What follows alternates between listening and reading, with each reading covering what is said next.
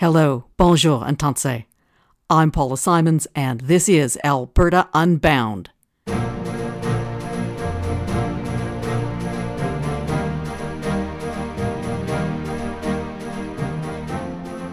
130 years ago, the cowboy artist Charlie Russell traveled the plains and ranches of southern Alberta and Montana, capturing with paint and canvas the life of the Old West, a life that was already disappearing before his eyes. Almost a century after Russell's death, a different kind of cowboy artist is capturing the life of today's West, the Juno Award-winning singer-songwriter Corb Lund. This week, Corb Lund releases his newest album, El Viejo, and sets off on a global tour, bringing Alberta's stories to the world. Truth be told, I've been trying to land Corb Lund as a guest on Alberta Unbound for years.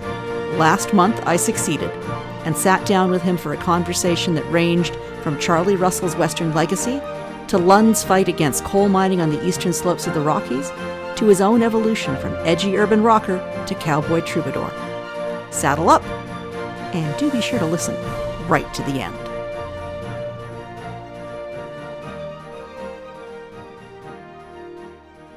There's an Alberta expression I love, all hat, no cattle, to describe the kind of person who likes to pretend to be a cowboy. And the country music industry is full of cosplay cowboys. But I want to ask you, how would you sort of make out your percentage of hat to cattle? I don't have any cattle at the moment, so zero, I guess. I certainly grew up that way. My family's been ranching for 4 or 5 generations in Alberta, so I feel comfortable putting it into music. I sort of feel a kinship with Charlie Russell because he didn't have ancestral cowboy roots, but he was very interested in it and came all the way out from St. Louis to be a cowboy. No one ever accused him of being a top hand, but he was really invaluable being a chronicler of the culture and the lifestyle and the way those guys lived. And I don't know, I sort of aspire to that. I mean, I'm not saying that I'm Charlie Russell. I'm certainly not, but I aspire to that kind of role. Like being familiar enough with the culture to document it and make art out of it. I think it's really important to be regionally. I think people who move to Tennessee or Los Angeles or whatever and leave their past behind, I don't think that's a wise move because I think everyone, no matter what their background is, has an interesting past. And the Eagles wrote about Southern California, and Bruce Springsteen wrote about New Jersey, and Beck wrote about American suburbia. So I think whatever your background is, you should embrace it. So I find that regionalism in art is really important, and I'm trying to do that. Now, not everyone knows, but I am old enough to remember, because I'm just a couple of years older than you, that you got your start as a bassist for the Edmonton punk band, The Smalls. Yeah, which was we were actually more of a metal band than a punk band, but yeah, you're right. You were, I don't know, thrash? What do you call It was kind of speed metal mixed with blues, like I don't know, Black Sabbath mixed with Slayer, kind of. Which is a long way from the music that you are known for now. So what brought you back to country music, and what do you think that music says about your relationship to Alberta?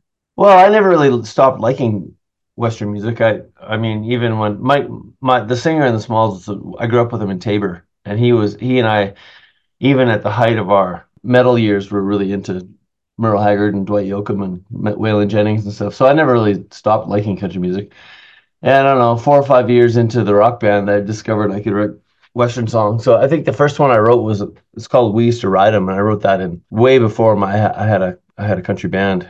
But yeah, I don't know. I feel like it's kind of like hockey and football. You can do both, or oil painting and sketching. It's just different, and it's actually not as different as from a technical standpoint. Making the music and writing it, it's not as different as people think. It's just different cultural wrap.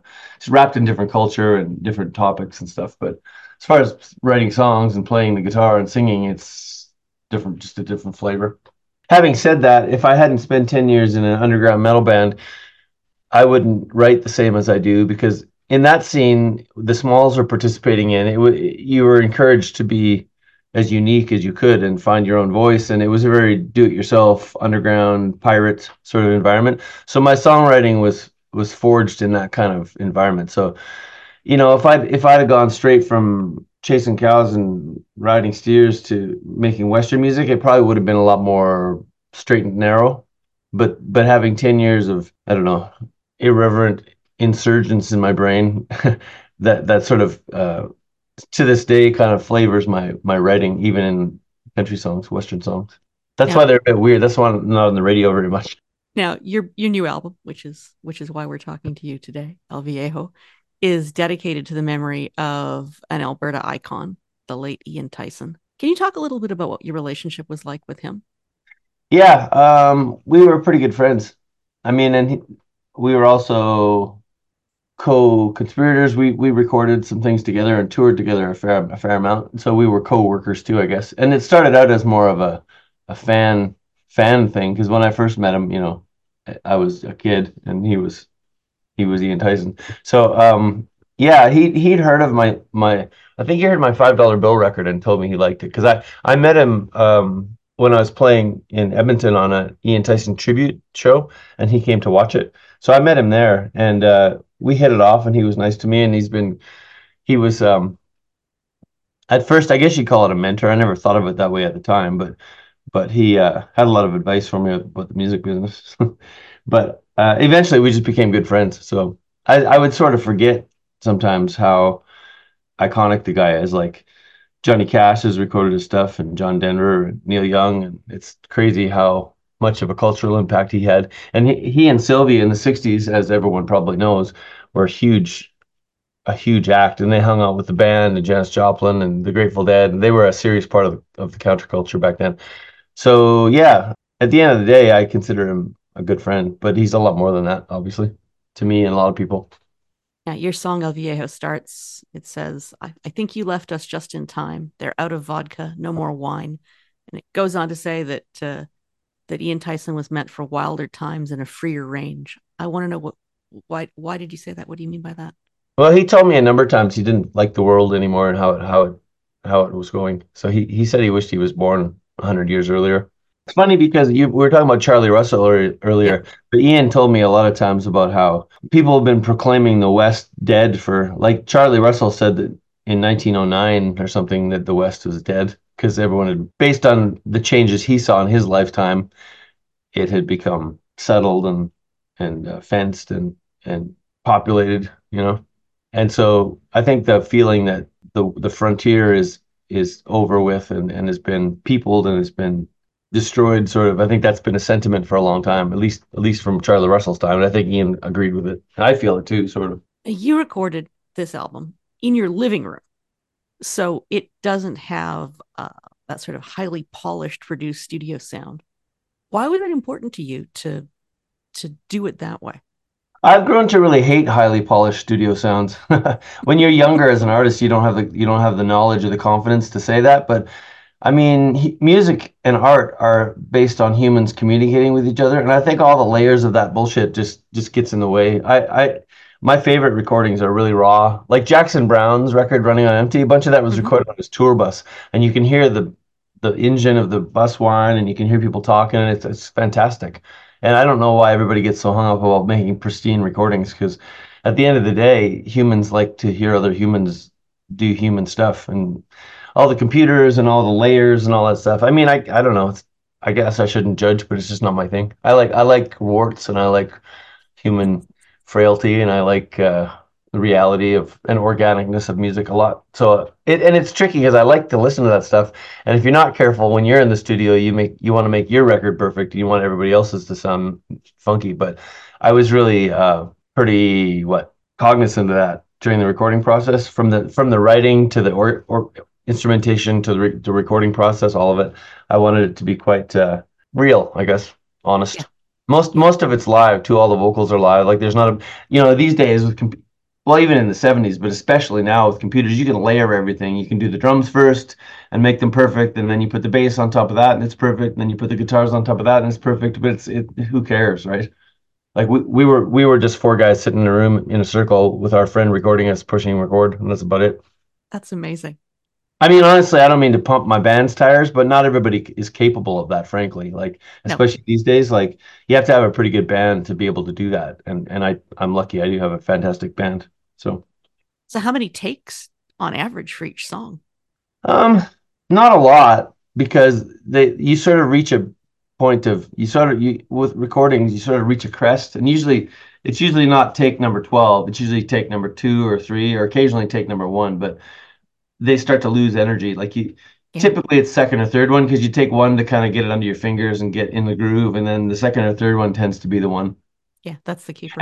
And having said that too, another part of the process is that well, all of us, but especially me, I did a ton of the work ahead of time because sometimes what you do is you go in the studio, try stuff, and then you want to change it, so you get out the computer editing and you change stuff around. But we had done a lot of pre-production work ahead of time, figuring out how we wanted the roadmap of the song to go and how the instrumentation should present itself. And we had more than any record we've ever done. I think we had a lot of the artistic decisions were already made when it came time to hit record. So, and you can't really change much that way when you record that way because everyone is in everyone else's microphones. If you do it in a layered professional studio way, you can pull out the whole vocal and then replace it. But the way we did it, it's just all of us in the same room and we're all in each other's mics. So you can't just remove one guy because Yeah. he's still in all the other mics. So you have to do it pretty live. So yeah. And we knew that going in, but that was the whole goal, to make a really real organic sounding record. And there's not an electric lick on the whole record. It's all mandolins and banjos and acoustic guitars and upright basses. It's all acoustic. It's cool. I'm really Yeah. happy with it. No, it's fantastic. Have you heard it? They give you a copy? Yeah, yeah. No, they gave me an advance copy. I mean, Oh, cool. there are many privileges to being a senator. This is not usually one of them, but Yeah. Did you know Tommy well? Tommy Banks, I didn't know him in the Senate because our times didn't overlap. Okay. But my uncle Morris was a jazz piano player, and so I knew Tommy Banks growing up because he was sort of Oh, part of my extended family orbit. And I have to tell you, it's always, or it's the best compliment when people say to me, "Oh, you're my favorite senator since Tommy Banks," and I go, "Yeah." Tommy was great. He was a good friend. I mean, I didn't know him super well, but he was really good to me. He was very helpful, and yeah, he It, helped me the first time I played with the symphony. He was really helpful. Well, it's funny because people in Ottawa know him as a great senator. He had a terrific reputation in the Senate for the work he did on the National Security and Defense Committee and for his work on constitutional reform, things that had nothing to do with his life as a musician. And so Yeah. it's funny. I mean, he was a Renaissance guy in so many ways, and so it's the best compliment I can get when people tell me that I'm doing for the Senate some of what he did. But if you'd ever heard He- me play the piano, you would know it's a very, very poor comparison. Yeah. He seemed very. I had a couple late night conversations with him, and he seemed very non-ideological. He seemed very practical, which I Yeah. like. I don't like tribal politics. I like stuff. These days, it seems like if you have a position on a particular issue, you're assumed or required to have this a particular position on a whole slate of issues, and I don't think that's how humans work. I think it's an issue by issue thing. Like, Yes. One of the reasons I'm really happy to be an independent senator. yeah, yeah, I think that's best. You are known for songs that tell stories and for songs with characters telling those stories. On this album, your storytellers range from a very contemporary mixed martial arts fighter Yeah, to yeah. a World War One Arab soldier fighting for freedom from the Ottoman Empire. How do you find all these characters, or should I ask, how do they find you? I tend to write about because I was joking about it before, but because I'm on the radio, I'm not on the radio very much. I have the freedom to write about whatever I want, and I do. So I mean, I my writing tends to reflect what I've been using my brain for. Like if I've been renovating my house, you might get a carpenter song, or if I've been hanging out with my brother and his friends who work on the oil rigs, you might get an oil patch song. If I'm hanging out at rodeos, you get some rodeo music, or and I read a lot, so I mean I'm a history nut, so I that stuff comes out. And like I watch MMA fighting sometimes, so it just all comes out. And I don't have a filter really. I just write whatever turns my crank. And it's not as precious as people think, it's like, how does the artistic process work? But really it's just me drinking beer, playing guitar. That's how it works. So one theme that runs through a lot of your stories has to deal with alcohol, drugs, addiction. I mean, I guess that's not uncommon in country music or in any popular music, but in your liner notes, if I can still call them that in a world without liners, you make a connection between growing up in the horse business and being a slave to the ranch life and substance abuse. And I wonder if you can talk to me a little bit Well, that's not my about that. story. That's not your That, story. That's a storyteller. I mean, that's a but character telling a story. it is, but it's a very common story. There's a lot more. drug abuse in Western culture than people would like to admit. And that honestly, that my songwriting partner Jada Dreyer, she's living in Tennessee now, but she grew up in Texas and Georgia in the show horse business, and she said there was quite a lot of that kind of thing. And there's certainly, I mean, it's no surprise to anyone that there's a real methamphetamine epidemic in the rural North America, right? Yeah. So, yeah, I mean, people don't like to talk about it, but it's definitely there. I was at a symposium actually last year that was focused on it was in Elko, Nevada, northern Nevada, but it was about alcohol and drug dependency in the cowboy world that no one wants to talk about. So it's definitely a thing. I've Rolling never Stone. really had a problem with any of that stuff. I mean, I drink beer as much as the next guy, but it's not really. I'm honestly, if I'm addicted to anything, I'm kind of a workaholic. Drinking gets in the way of my work sometimes, so I just, I mean, I do it when I have time, but I'm not a, it's got too much to do. Yeah, not committed. Rolling Stone magazine once wrote that you make Alberta seem like a noir version of Hank Williams' Nashville, and your songs are certainly can be darker than commercial country. But what do you think is the Alberta that you create with your lyrics? I mean, for me, it's a mix of nostalgia and modern tensions, I guess. Like I have a really deep nostalgia for the area because both of my great grandfathers came up here from Utah around the turn of the century and have been enranched, and my grandfathers did, and a lot of my family still does, and I identify, especially since the last 15 years of my life traveling the American West so much. Like we play a ton down there, and I've discovered that culturally there's a lot of cultural strokes that are much stronger north south than they are east west. Like Yes. in a lot of ways, people in Alberta have a lot culturally in common with people in Wyoming and Montana and Idaho and Colorado than they do with people in Ottawa, certainly, right? Yeah.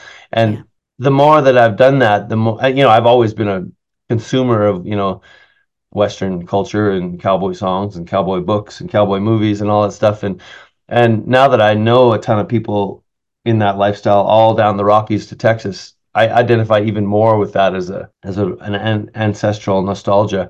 So yeah, there's a big chunk of it, probably half or 60% of what I feel when I write is a resonance and an identification with frontier cowboy lifestyle, and then the other half or 40% is tension and irreverence and insubordination, I guess. But there's a lot of pressure on that lifestyle. There has been for 150 years. I mean, ask the Blackfoot, right? Yeah.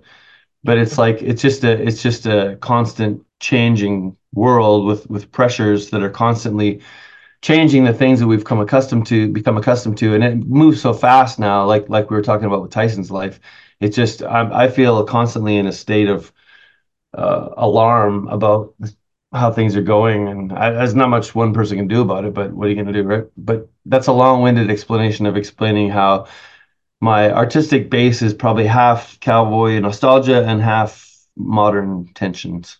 So Does that make sense? yeah, speaking of modern tensions and what one person can do about it, over the last couple of years, you have become more overtly publicly political, especially when it comes to defending the eastern slopes of the Rockies from potential coal mining. Only about that, actually. Okay, only about that. What? I've been All right, I've been studiously a and nonpartisan my entire career, mostly but because I don't like any of the parties. I know someone asked me once, and I said I'm a Groucho Marxist. Groucho Marx said he wouldn't belong to any club that would have him as a member. That's sort of how I feel about political That's parties. that's pretty accurate. I mean, like I said before, my political beliefs are pretty a la carte. Like it depends on the issue. Some of them would, and the other thing is, if you live long enough, you see that some issues that now are prescribed to left or right have switched. Like they used to be left, now they're right, and it's so I don't buy into that stuff. I have a core belief system, and I just try to process information best I can, and it pisses off a lot of people that I know because I know people on both sides of the spectrum. I've got good, really close friends on extreme ends of both spectrums, and if you're an independent thinker long enough, you'll piss off everyone around you one way or the other. That's my motto. But you did speak out about this particular issue.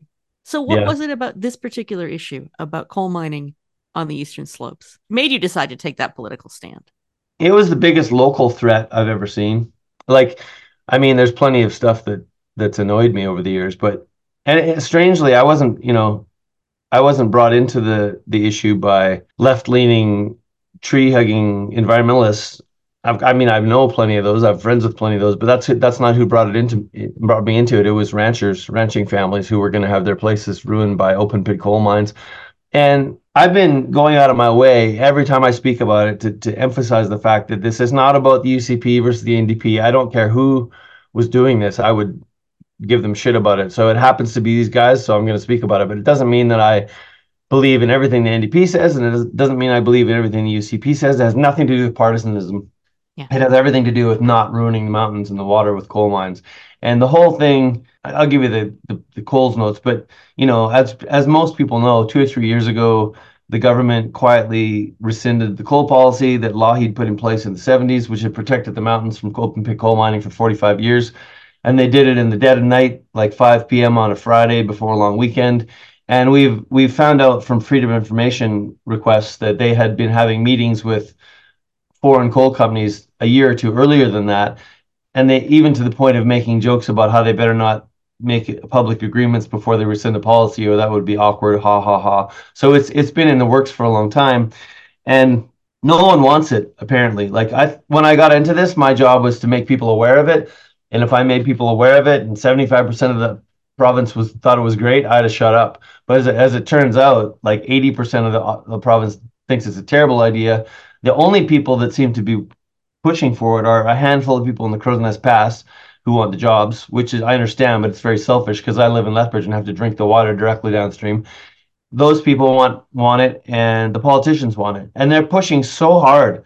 Like I can't believe how much political capital they're expending on this. Like they must have really made some promises that they're what they say, writing checks your ass can't cash.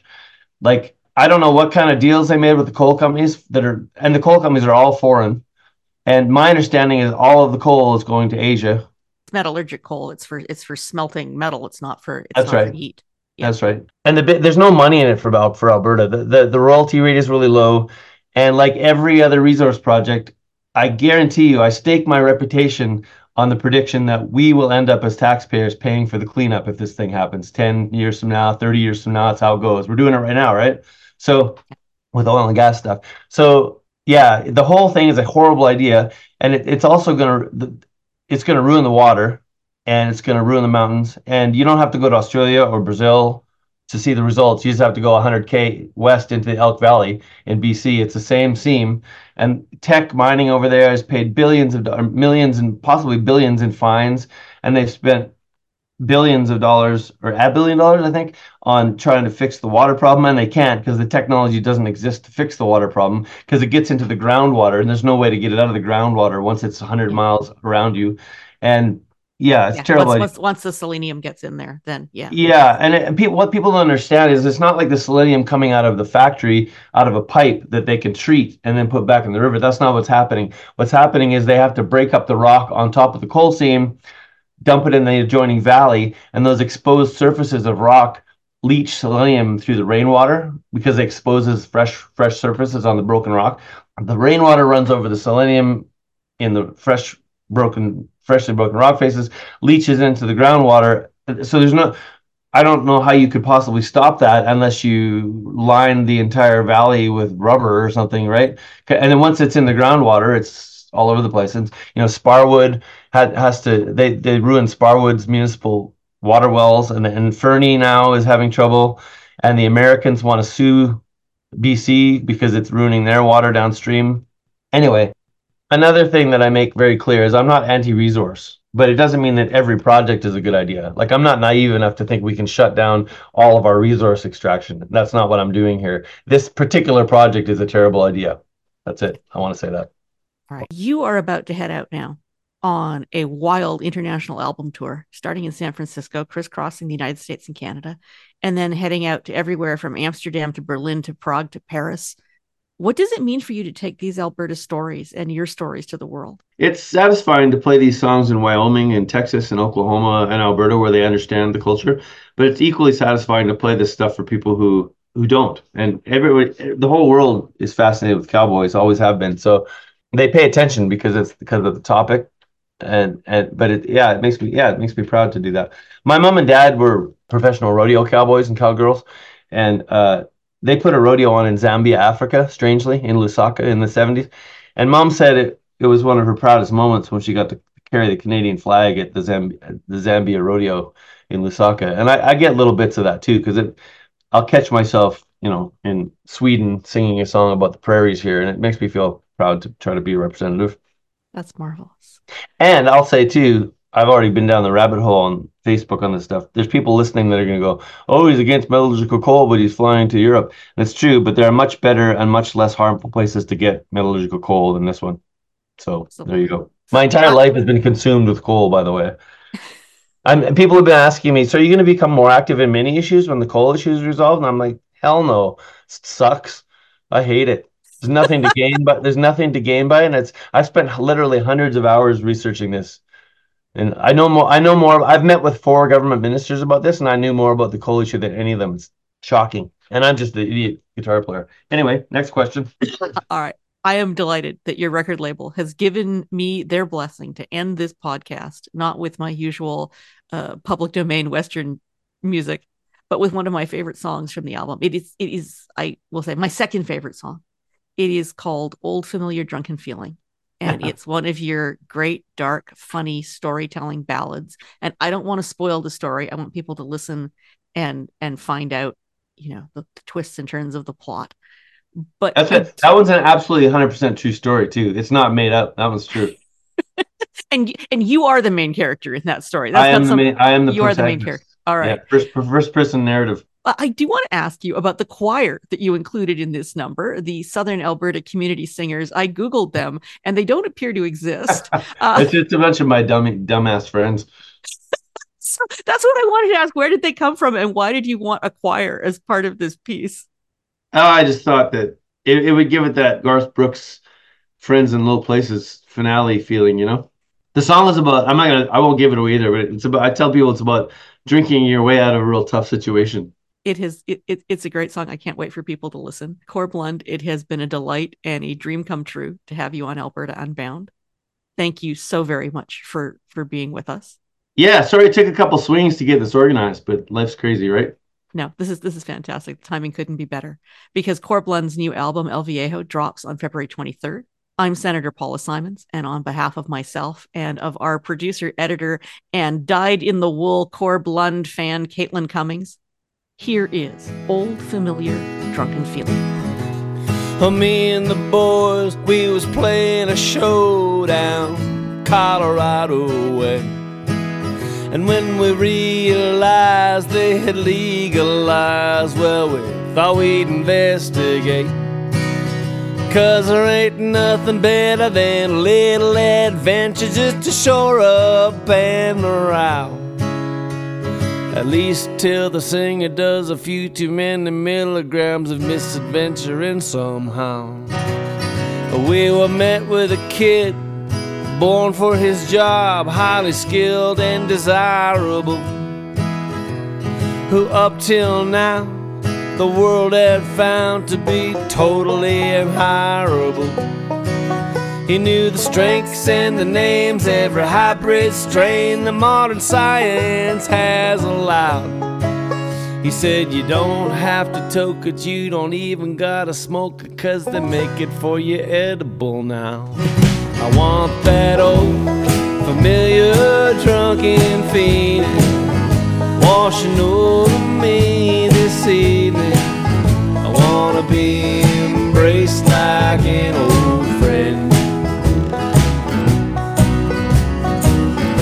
Heart is racing, mind is reeling, that old familiar drunken feeling, something I can count on till the end. It's only noon, I'll be fine, showtime ain't till 9. I chewed and I told myself, but as the day wore on and on and on, it all went rapidly to hell. Well, I was high as a kite and it was freezing outside. I was terrified of people too. Between mean shivering in the van and hiding in the can, 'cause there wasn't any dressing room. Playing a gig was the very last thing that I wanted on my mind. The best advice that I got all nights when old Skinner did opine. He said, don't try to fight it, yeah, you're just gonna have to try to ride the rank bastard out. So with that bit of wisdom and herbal terrorism on stage, I was freaking out. I want that old familiar drunken feeling washing over me this evening. I wanna be embraced like an old friend. Heart is racing, mind is reading that old familiar drunken feeling. Something I can count on till the end. I steeled myself, I said what the hell, and proceeded to forget all the lines. It was endless and seemed like a fever dream, western hats and neon signs. So in a desperate position, made the desperate decision that I'd handle this the cowboy way, which is to pour enough whiskey on the problem till it catches on fire or it goes away. So shot after shot, just like I was taught, suppress my feelings by all means. It was a mess, I guess, but nonetheless a mess fairly well known to me. So when the second set came, I was back on my game, and here's what I'd recommend. If you think you're gonna die 'cause you're way too freaking high, just drown it all in Pendleton. I want that old familiar drunken feeling washing over me this evening. I wanna be embraced like an old friend. Heart is racing, mind is reading that old familiar drunken feeling. Something I